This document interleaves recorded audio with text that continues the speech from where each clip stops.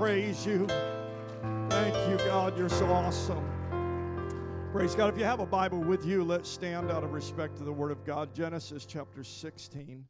Genesis chapter 16, starting at verse 15. I'm going to read this one verse of Scripture. We're going to pray, and then I've got somewhat of a lengthy reading after that. I'm going to let you be seated for that. But thank you again for standing, and thank you for all of our guests that are here, all the regular members. Praise God. Also, let's look at, again, Genesis chapter 16 and verse 15. It says, "And Hagar bare Abram a son, and Abram called his son's name, which Hagar bare, Ishmael." Look at your neighbor and say, Ishmael. This morning I'd like to preach from this title, The Unwanted Son. The Unwanted Son. Lord Jesus, touch our hearts and our minds and help us to hear from heaven. Help us to hear what your Spirit is saying to the church, for this is the hour that you have placed us in your church for such a time as this, that we would be the people of God in this hour that would reach out to this last hour church and this last hour world. And we're asking that you would help us today. I believe with all my heart, Lord, you gave me this message, so I'm asking that you would inspire it to the ears of the listener. Those that are hearing today and those that will hear this message online in the future, I'm asking, God, that you would minister to their hearts and lives. Let it change them. Let it change me. In Jesus' name, amen. You may be seated. Now, if you still have your Bibles, Genesis chapter 21, all the scriptures I read will be on the screen. But Genesis 21, starting at verse 9. And again, I apologize for the length of this reading, but it's important that you see a foundation for what we're talking about. So, Genesis 21:9, it says, "And Sarah saw the son of Hagar the Egyptian, which she born unto Abraham mocking." Verse 10, "Wherefore she said unto Abraham, Cast out this bondwoman and her son." Notice that.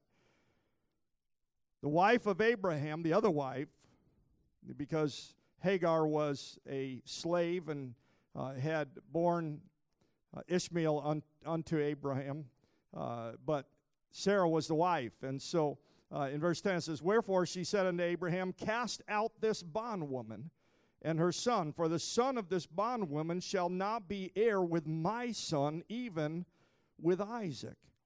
And the thing was very grievous in Abraham's sight because of his son. And God said unto Abraham, Let it not be grievous in thy sight because of the lad, because of thy bondwoman.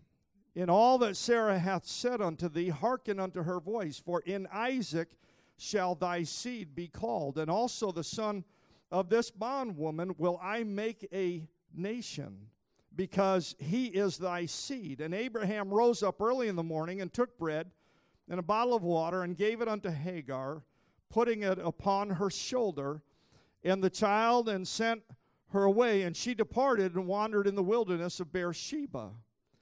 And the water was spent in the bottle, and she cast the child under one of the shrubs, and she went and sat her down over against him a good way off, as it were a bowshot. For she said, Let me not see the death of this child. And she sat over against him and lifted up her voice and wept. Now look at verse 17. It says, And God heard the voice of the lad. It shows us in verse 16 that his mom began to cry out to the Lord. But in verse 17 it says, God heard the voice of the child, or the lad. And the angel of God called unto Hagar out of heaven and said unto her, What aileth thee, Hagar? Fear not, for God hath heard the voice of the lad where he is. Arise and lift up the lad, and hold him in thine hand, for I will make him a great nation. And God opened her eyes, and she saw a well of water, and she went and filled the bottle with water, and gave the lad drink. And God was with the lad, and he grew and dwelt in the wilderness, and became an archer. And he dwelt in the wilderness of Paran, and his mother took him a wife out of the land of Egypt. Everybody said amen. Now, during the interesting thing, and let me again try to lay a little bit of a foundation here, But during the reign of King David, the Ishmaelites joined with a confederacy against God's people, against Israel. And their goal was to destroy them as a nation so that Israel's name would be remembered no more. Considering the current turmoil that you will see in the Middle East, you understand that there is enmity between Isaac and Ishmael, or between God's people and the enemy of God's people. It's almost every day you will read in the paper or you will see on the news something happening between Israel and its neighbors.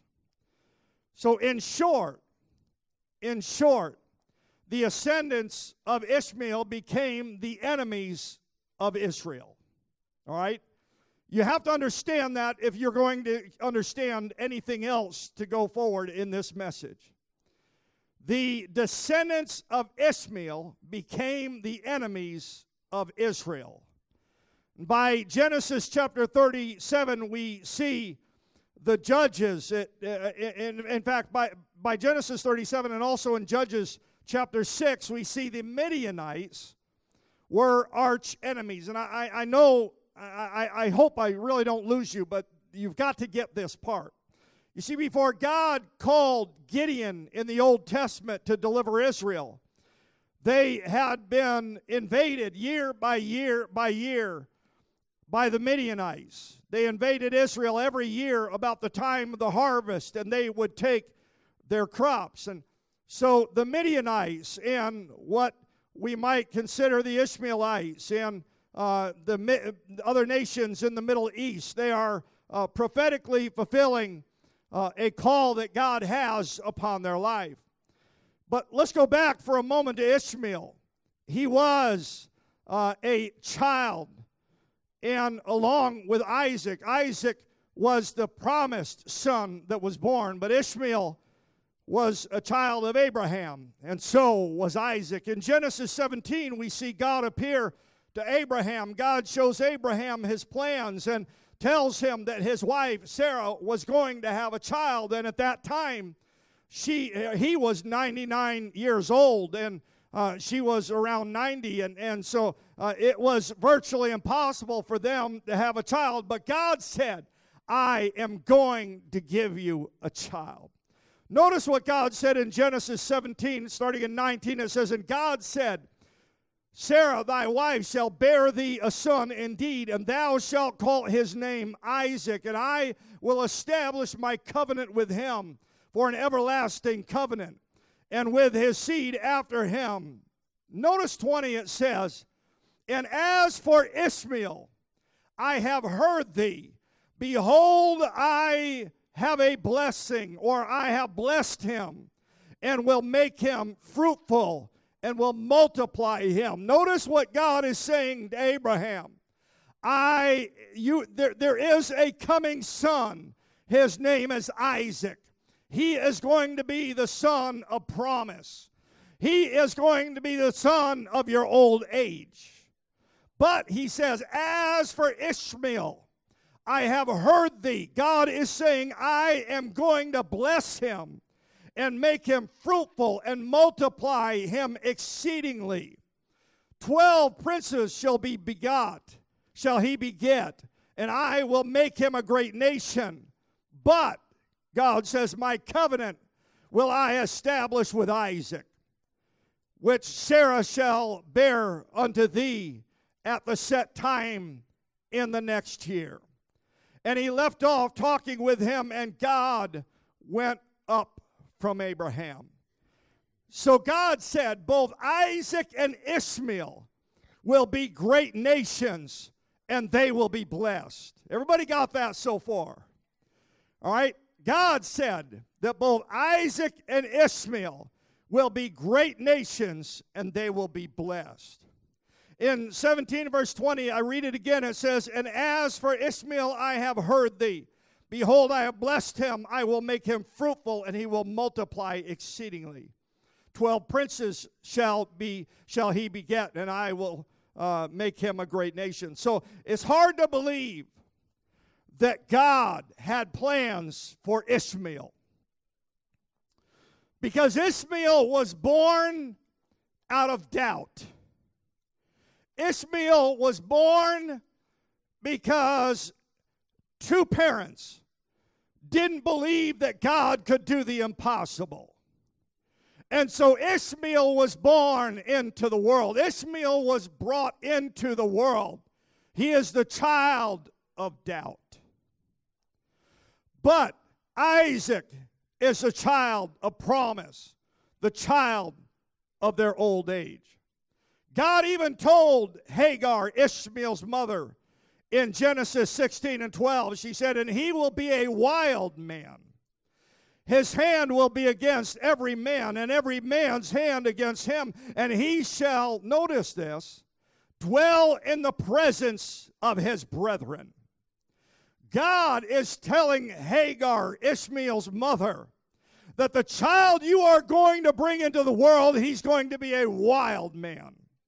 Everyone is going to be against him, and he is going to be against everyone else. But he says something powerful. He shall dwell in the presence of his brethren. So why does God allow Ishmael to be a part of God's plan? Why does God allow Ishmael to be part of God's plan? You look at the turmoil in the Middle East today, Israel fighting with the Palestinians and the Arab people and many other Middle East nations. Ishmael represents everything anti-God's people. You got that? Ishmael represents everything anti-God's people. Ishmael represents the enemy. Israel represents trials and tribulations. The first glimpse we get of Ishmael and Isaac's interaction is when Ishmael is taunting Isaac. That's the first glimpse we get of their interaction. Ishmael is taunting Isaac. Genesis 21, 9 and 10, and Sarah saw the son of Hagar, the Egyptian, which she had borne unto Abraham, mocking. Wherefore she had said unto Abraham, cast out this bondwoman and her son, for the son of this bondwoman shall not be heir with my son, even Isaac. So Ishmael didn't need someone to tell him that he was unwanted. This was not just the first interaction, but it was the one recorded in the Word of God. I guarantee you that Isaac's mother made it very uncomfortable for Ishmael and his mother. I hope I haven't lost you yet. Sarah wanted him out of the picture. Sarah said, the son of this bondwoman. She didn't even call her by name. She didn't even say the son of Hagar. She said the son of this bondwoman. He is not going to be heir with my son. There's a difference between him and my son. My son is the son of promise. This son is something that is birthed for other reasons. Sarah said, the son of this bondwoman will not be heir with my son. She pressured Abraham to make them leave. Now, how many know this, that life is not fair sometimes? Look at your neighbor. If you think life is not fair, look at your neighbor and say, life isn't fair. Now, let me go back to a few thoughts here. Gideon would not have become a mighty man of valor if it had not been for the Midianites.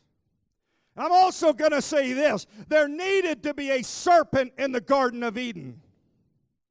As much as we don't like it, we needed that serpent. That serpent needed to be there in the Garden of Eden. The disciples, Peter, James, and John, and the other disciples, they needed Judas. Remember, by the way, that Jesus was betrayed with a kiss, with the kiss of Judas. If you ever intend on doing or being your best for God, you need to get a revelation about your enemies. Your enemy makes you better. Oh, come on, somebody, help me out today. Your enemy helps you to be better. Look at 2 Corinthians 4, 8 and 9. It says, we are troubled on every side, yet not distressed. We are perplexed, but not in despair. We are persecuted, but not forsaken. Cast down, but not destroyed. You can never learn the true meaning of those verses of Scripture until you experience life with a true enemy. In 2 Corinthians 4:17 it says, for our light affliction, which is born for a moment, worketh for us far more exceeding eternal weight and glory. It says what you're going through right now, it is temporary, and it's going to work to a better end. The trouble that you're facing, the trials that you're in, there's a mission behind it. There's a job that it has to do. In the middle of your trial, you don't see eternity. Did you hear that? In the middle of your trial, you can't see eternity. But in eternity, when you look back and see your trial, you will see the weight of God's glory in it. You will never be the person God wants you to be without your Ishmael. Now, how many know what I'm talking about right now? You have an Ishmael. You have a trouble, a trial. You have a situation in your life, and maybe you didn't call him Ishmael, but he's Ishmael nonetheless. You will never become the person that God wants you to be without that Ishmael. In biblical terms, adversity is working for you, not against you. And we have got to get that revelation. If you never get that, you will struggle from day to day, week to week, month to month with your walk with God. If you think Ishmael is designed to kill you, Ishmael is not designed to kill you. It might be designed to torment you. We're going to talk about that a little bit this morning. You see, sometimes God sends tribulation your way. I know you didn't want to hear that either. But even if he doesn't, God will use it. God doesn't send all the trouble your way. He sends some trouble your way because he trusts you. But hear me today, God doesn't send all trouble your way. But if trouble comes your way, God intends to use it. He's not going to let it be fruitless. He's going to use it for his glory. He's going to use it for his honor. And I want you to get this. God sees the end before the beginning. God knows tomorrow. God knows next week. He knows the end. And yet he still allows Ishmael to trouble you. When I looked at scriptures and I began to see how God said, I'm going to bless Isaac, but I'm also going to bless Ishmael. I wondered why God was going to bless that one that was going to be a thorn in Israel's side. God said, Israel needs Ishmael. They need, if they're ever going to become the nation that they're intended to be, they need Ishmael. So God said, not only am I going to let Ishmael live, I'm going to bless him. Now there's some people here that are saying you're off the track. You're off the reservation now. That God is going to bless my enemies. Yes, God's going to bless your enemies. Because God can use that enemy. The Bible says iron sharpens iron, and God can use that enemy to refine you and make you what he wants you to be. You know, Peter, I think about Peter. Peter, after he had denied the Lord, Peter, when he was warming his hands by that fire, and that young maiden or that young girl walked up to him and said, surely you're one of them. Peter needed her. And we could kind of begin to do a little bit of a play on words in that, but, you know, she walked up to him, we know, and said, surely aren't you one of them? Peter also needed that rooster to crow 3 times before he would go out and weep bitterly and change his perspective on ministry. Look at Solomon for just a moment in Proverbs 4:7. He says, wisdom is the principal thing. Therefore, get wisdom, and with all thy getting, get understanding. All the lessons that life are intended to teach you are a waste of time if you don't get understanding. All right, I got one or two people that are agreeing with me. Maybe we should have passed out coffee before church. The Bible says wisdom is the principal thing, therefore get wisdom, and with all thy getting, get understanding. What God is saying, if you're going to have wisdom, you have to have understanding. Understanding goes along with wisdom. And if you understand that Ishmael, although he may be your enemy, he's intended to perfect you, not destroy you. 1 Corinthians 6:9 says, for a great door and effectual is open unto me. This is Paul writing. He says, for a great door and effectual is open unto me. And there are many, somebody say it, adversaries. What God is saying, I've opened a door for you. Now, if a door is open, you expect to just walk through it, right? But God is saying, I've opened a door for you. And by the way, there's adversaries.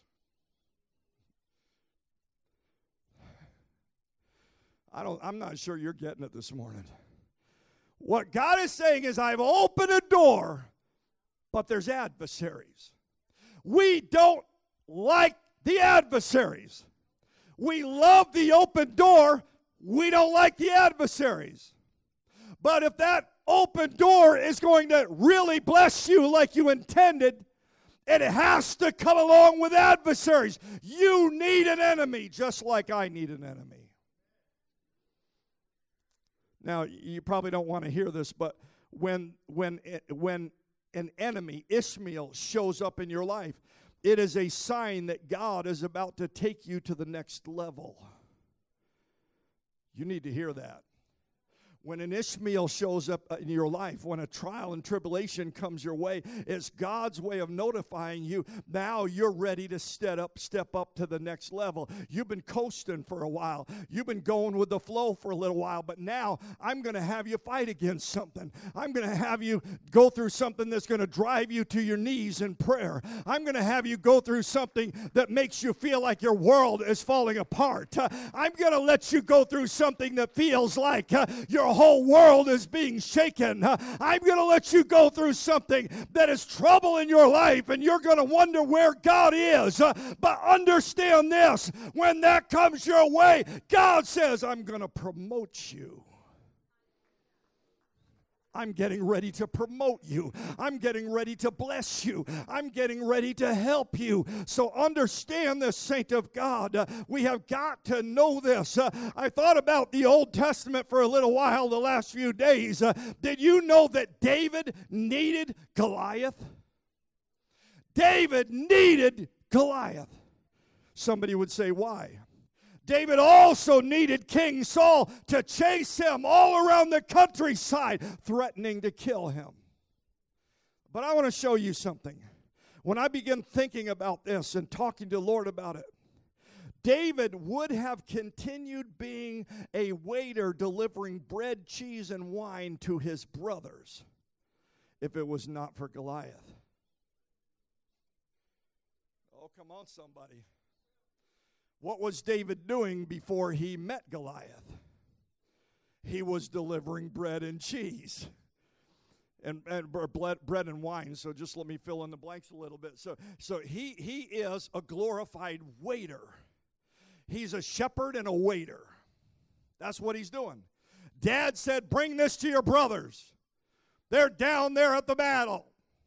And so David is bringing that basket full of bread and cheese and wine to his brothers. And he is a glorified waiter. And I bet this just came to mind, I bet his brothers didn't even tip him. I don't think there was 15 or 20% or whatever it is now. His brothers looked at him and said, what are you doing here, you little brat? That's basically what they did, didn't they? They looked at him and said, you know, you're here just to create trouble. Because when David, as he was on that hillside and he was passing out bread and cheese, and by the way, I feel so, I've never had to do any kind of waitering or, obviously not waitressing, but, I see those people walking around with that big, huge tray on their hand and on their shoulder, and there have been a few times I've seen that come crashing down. How embarrassing. But here he is. He's got his tray on his shoulder. He's got his apron on. He's walking in with bread and cheese to give it to his brothers. And in the distance, he hears a man, Goliath, saying all kinds of evil things towards Israel and saying, send me a man. Send me somebody that we can fight one-on-one. Let's get this battle over with. And David's being distracted by that. He's passing out bread and cheese. But his brothers aren't going to fight, and nobody else is going to fight. And David begins saying, listen, I've been able to kill a lion and I've been able to kill a bear. Maybe I should go out and fight. Everybody's looking at him saying, you're just a troublemaker. That's all you are, is you're just a little brat. You're a troublemaker. What do you think? You're better than all the rest of us? David needed Goliath if he was ever going to graduate to be a man after God's own heart. He needed that hour. He needed that moment. And don't for a moment think that David was just going about this half-heartedly. I'm convinced he saw the same giant that all the others saw. He saw that same giant with that huge spear and that huge shield. He saw that same giant, but David said, there's something inside of me that's stirring up. Is there not a cause? Isn't there a God in Israel that can deliver us today?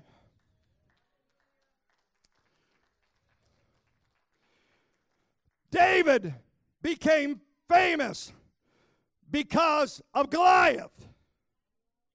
That's what made him famous, and in some eyes, infamous. So we have got to know that God has a purpose in our lives. And it was Goliath that made David famous. Israel needed Egyptian slavery and a demented Pharaoh if they were going to get out of that slavery and out of the pressure of being slaves. Now hear this. Jesus was just a carpenter's son until Satan tempted him. Until you understand that Satan, Pharaoh, and Goliath are in your life to help you become who you are destined to be, you will question God's intentions in your life. And know this, every enemy is a step stool and nothing more. Every enemy is a step stool and nothing more. An enemy shows up in your life as an indicator that the next stage in your life is about to happen. The devil doesn't necessarily fight you because of what you are doing, but he fights you because of what you're going to become. Besides the tragedy of abortion taking innocent life, its intent is to steal a future. Your enemy is trying to steal your future. When you look, in fact, I thought of this as well the other day. Did you know that the job of dirt is to try to resist the seed? The job of dirt is to try to resist the seed. Because if the seed is not resisted, it won't break open and it won't begin to take root and to grow. When the soil resists the seed, it opens the possibility of growth. 2 Corinthians 4, 7 through 12, it says, but we have this treasure in earthen vessels, that the excellency of the power of God and not may be of God and not of us. We are troubled on every side. I know I read it before, but it says we are not distressed. We are perplexed, but not in despair. Persecuted, but not forsaken. Cast down, but not destroyed. Always bearing about in the body the dying of the Lord Jesus, that the life of Jesus might be manifest in our body. For we which live are already delivered unto death for Jesus' sake, that the life also of Jesus might be made manifest in our mortal flesh. So then death worketh in us, but life in you. Jesus saw Simon becoming Peter before he ever had a ministry. Friends encourage you. Family humbles you. But it's your enemy that promotes you. Oh, come on, somebody, shake your head. That's right. You know, at least give me a Baptist nod or something. The baby thinks it's funny. But I believe that is so true. I believe it is so absolutely true. Now notice this. The ungodly hate the godly. The lazy hate the ambitious. Those who don't have hate those that do have. Am I right, or am I just off in left field somewhere? If you want what God has planned for you, it's going to take warfare. You got to decide if you're going to fight for it or not. If you want what God has for you, it is going to take warfare. Don't expect to have God's blessing handed to you on a silver platter. It's not going to happen. You will never walk on water without first thinking your boat is going to sink. Am I right or am I wrong? You will never walk on water unless you think your boat's going to sink. God allowed Ishmael to survive because Isaac needed him. Israel needed him. When the enemy, in fact, let me ask you this question. What is the enemy of faith? Anybody? This is not Wednesday night, but think about it. What is the enemy of faith? Would you agree that the enemy, the enemy of faith is doubt? What if I tell you you're wrong? Sorry, Sister Kiefer, don't be embarrassed back there. She's a great Bible scholar. You know, she's been in Bible quizzing and everything else, but you're wrong, sis. I'm going to explain that in just a moment. So when we often think of the opposite of faith, we think of it as being doubt. But the enemy of faith is not doubt, it's sight. Sight. You want me to prove it to you?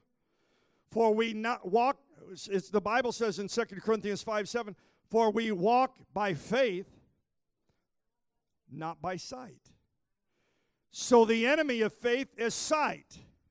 What you can see with these eyes, what you can perceive with your mind. That's what the enemy of your faith is. You're seeing the wind blowing. You're seeing the rain come down. You're seeing and feeling the waves, and your boat is filling up. So the enemy of your faith is what you see. If we will get rid of that idea that we have to see God working before He does work, if we can get rid of that thinking, we will begin to understand that even though we're not seeing it right now, we know that God's still working. God's still building up from underneath. God is still taking care. God is still working behind the scenes. All I see right now is my enemy. All I see is the Midianites. All I see is the storm and the wind and the rain and the turmoil and the trouble and everything I'm going through. That's all I see right now. But God says, stop looking at what you're seeing and start understanding I got your back.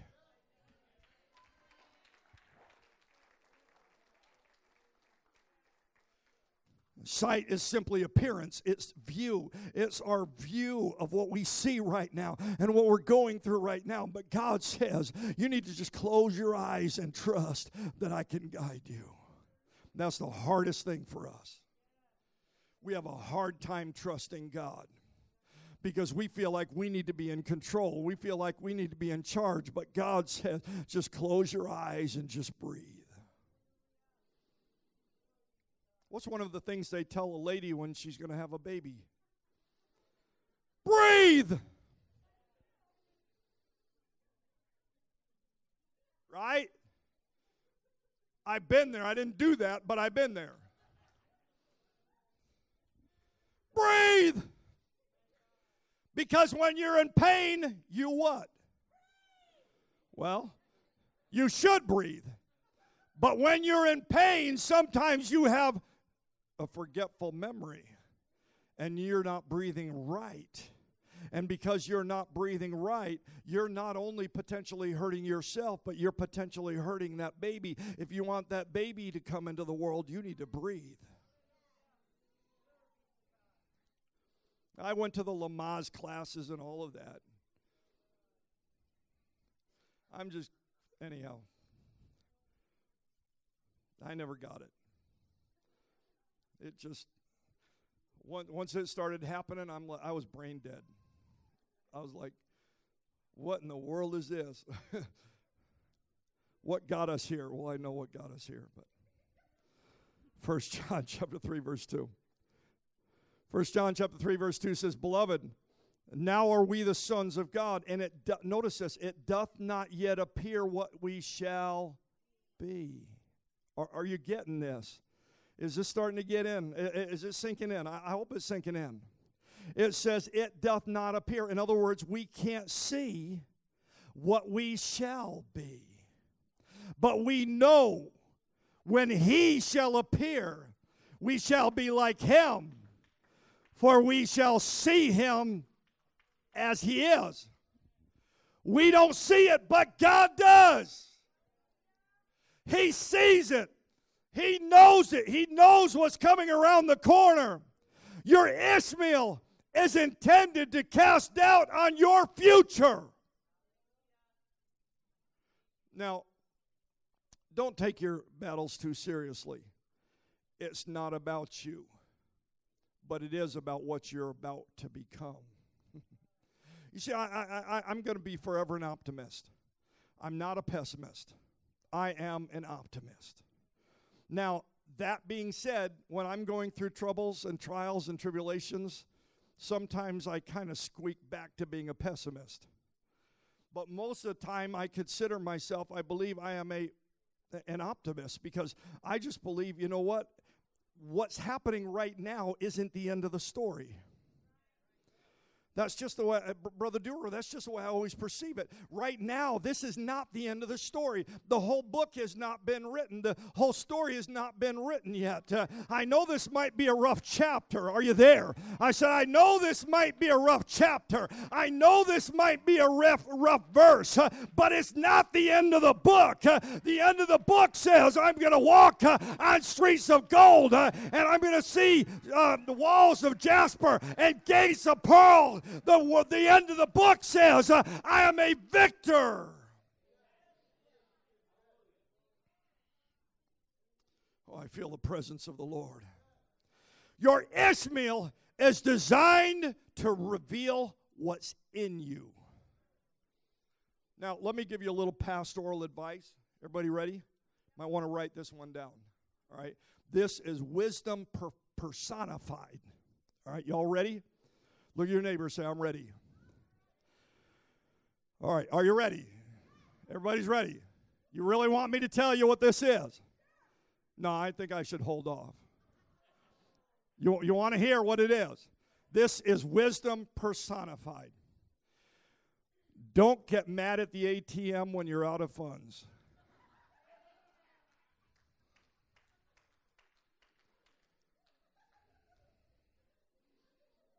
Y'all got that? Y'all got that? Come on now. I can't go on any further unless I know everybody's got that. Because it's not the ATM's fault. Hello? If you have insufficient funds, it wasn't the ATM. In Romans chapter 9, verse 13, it says, as it is written, Jacob have I loved, but Esau have I hated. I've always struggled with this scripture. And the reason is this, because God is saying, I love one and I hate the other. Now that just blew out somebody's theology. God says, as it is written, Jacob have I loved, Esau have I hated. Have you ever wondered why this is in the Bible? Because, and let me fill it in for you, Esau traded his future for a bowl of soup. That's why God says, I hate Esau. I don't believe God is literally saying he hates the man. He's hating the spirit behind the man. He is saying the reason I hate Esau is because he traded his future for a present bowl of soup. And too many of us are looking at that bowl of soup and saying, I'm so hungry, or looking at that cup of water and saying, I'm so thirsty. But we're willing to trade our future for the present. But then when God said that I love Jacob over Esau,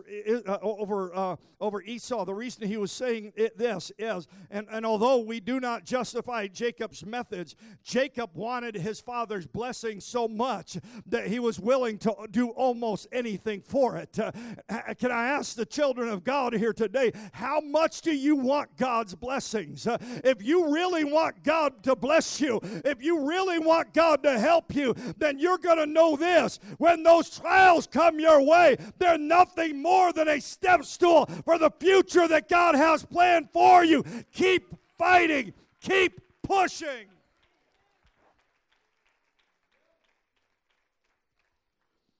Elijah felt alone, but God still had an army of believers.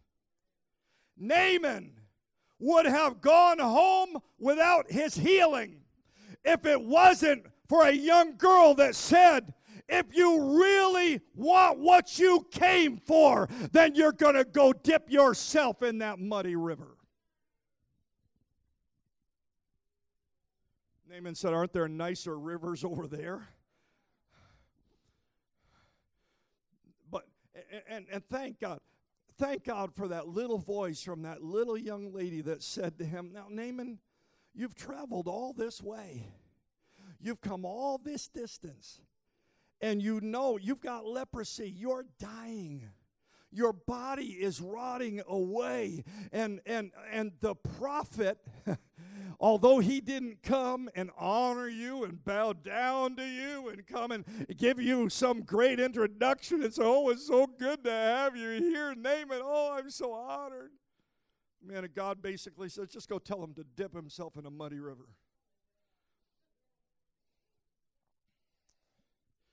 Now, listen, you know, there's some places I love to swim. There's some places I love to go swimming.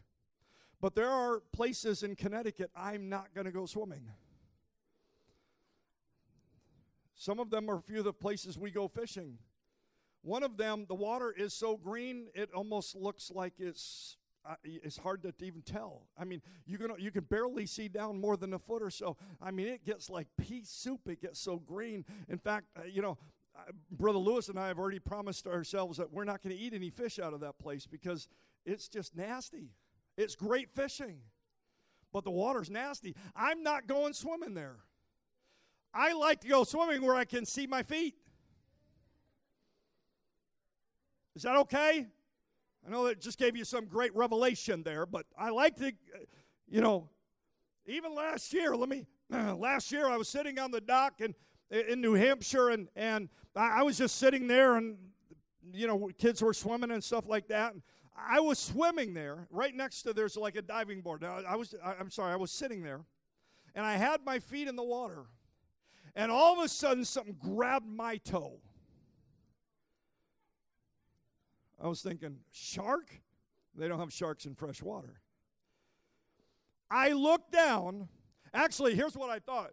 because Eric was with us. I was convinced that my son had swum under the dock underneath me, come up and grabbed my toe and just yanked it down. So I'm looking for Eric, but he was over there. I looked down, and there's this big old bass swimming away. I mean, it grabbed my toe so hard I thought it pulled out a joint. Any of you ever snap your fingers? You know, you pull on your fingers and you hear that clicking noise. I mean, my toe did not feel right. And so I'm just glad it wasn't a pickerel, something that had real teeth.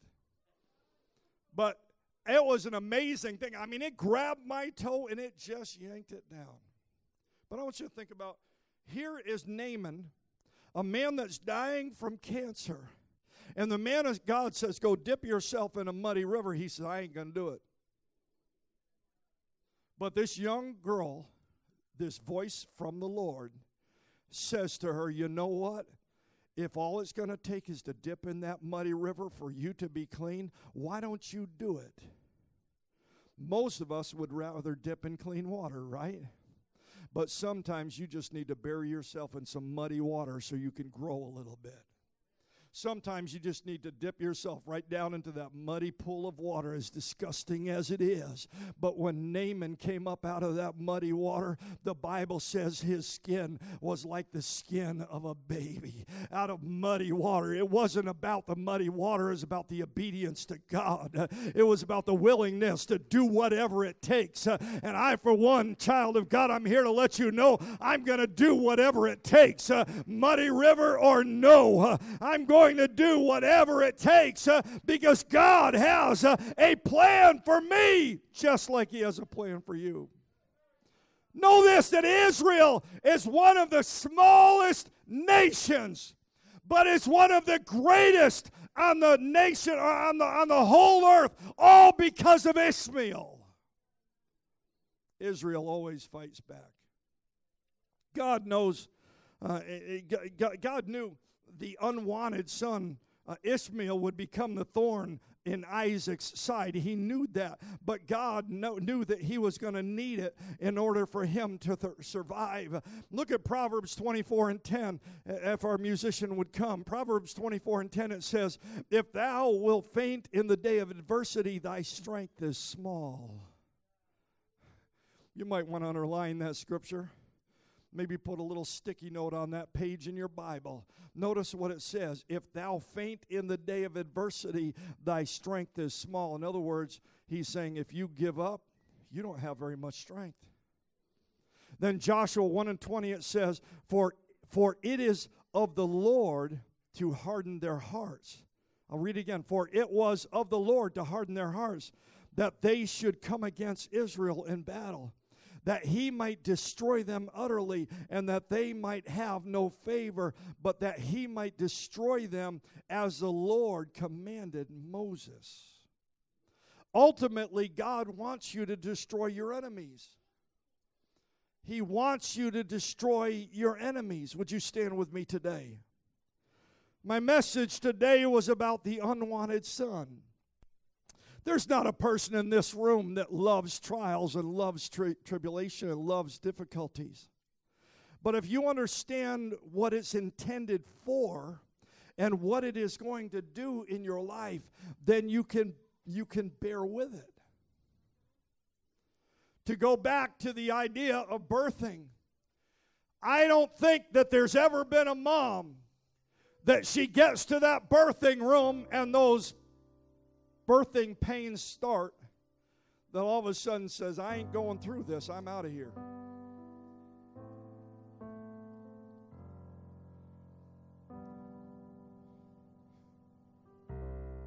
You know what I'm talking about? Once you get that to that place, that baby's coming, whether you like it or not. There was a time to say no to that, and that was around 9.5 months earlier. But when you're on that table, that baby's on its way. You can't say, it hurts, I want to go home. They're not going to let you go home. And you don't want to have that thing in a cab. You got to go through it. But I also know this. Every mom, when they hand that precious bundle of joy and put that child on your chest, the pain that you just went through begins to subside. As they still continue their procedures and the work that they have to do, that child laying upon your breast, that child laying on your chest, you're looking down at the face of a miracle. And when you look at the face of that precious little miracle, somehow the pain that you just went through begins to subside, and you begin to think, my God, 10 toes, 10 fingers. I know what you moms do. You unwrap that precious little child as soon as you can. You check it out. Are all the toes there? Are all the fingers there? You're amazed at the lack of hair or the abundant hair. Come on, ladies, bear with me for just a minute. You know this is true. The minute that child comes out, you're wondering, do they look like me or do they look like him?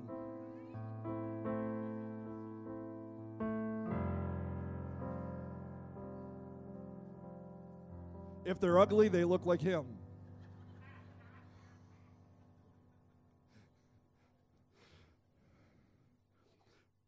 In fact, all the way growing up, you can keep playing, Mel, whenever you get a chance. You know this is true, parents. When your kids are growing up, they're 4, 5, 6, 7, 29, 80, whatever. Every time your kids are bad, they're his. It's your kid. It's your fault they're like this. Is that right or not? Come on, ladies. Somebody's going to help me out here.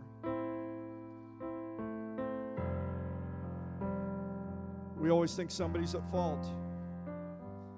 But what if it's just God's plan? What if we just need to go through it? Because in doing this, God has a greater weight and glory for us. I believe I'm talking to people who are called by God, who are elected by God, who are chosen. In fact, I think this, you are chosen by God. You are handpicked by God for this hour. You are the Isaac of today.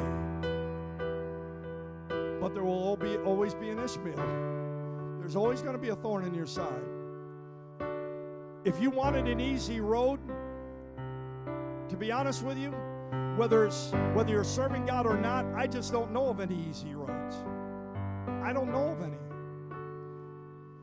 But I know this, if you're serving God and you're in the church and you're saved, don't expect that the road is going to be easy. Because Ishmael's going to pop his ugly little head up every once in a while. Just to remind you that you're human.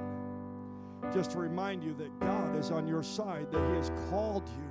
And He's got a purpose in your life. And so when that tribulation comes your way, when that trial comes your way, you need to understand that Ishmael is the key, is the ticket to your promotion. So I want to open this altar to anybody that would like this morning to commit to God. Lord, when that next tribulation comes my way, maybe you're in a situation right now. But I'd like to open this altar to those of you that are going to promise to the Lord, I'm going to do my best. God, I'm not saying that I'm not going to doubt. I'm not saying that I'm not going to fear, that I won't question you. But God, what I'm saying is I'm going to make it. I'm going to commit to the process. I'm going to commit to growing and to maturing. And even as I go through this trouble, I'm still going to commit my life to you. And I'm going to keep serving. This altar is open to anyone that wants to come and talk to the Lord and just make a promise to the Lord. Lord, I'm gonna fight through this. I'm gonna battle through it. I'm not gonna let the light, I'm not gonna let the things of this life discourage me to the point of giving up. I'm not gonna walk away. I'm not gonna back down. God, I'm here in this to stay, because one day, Lord, you're gonna reveal your promises to me. One day you're gonna show me what your plans are.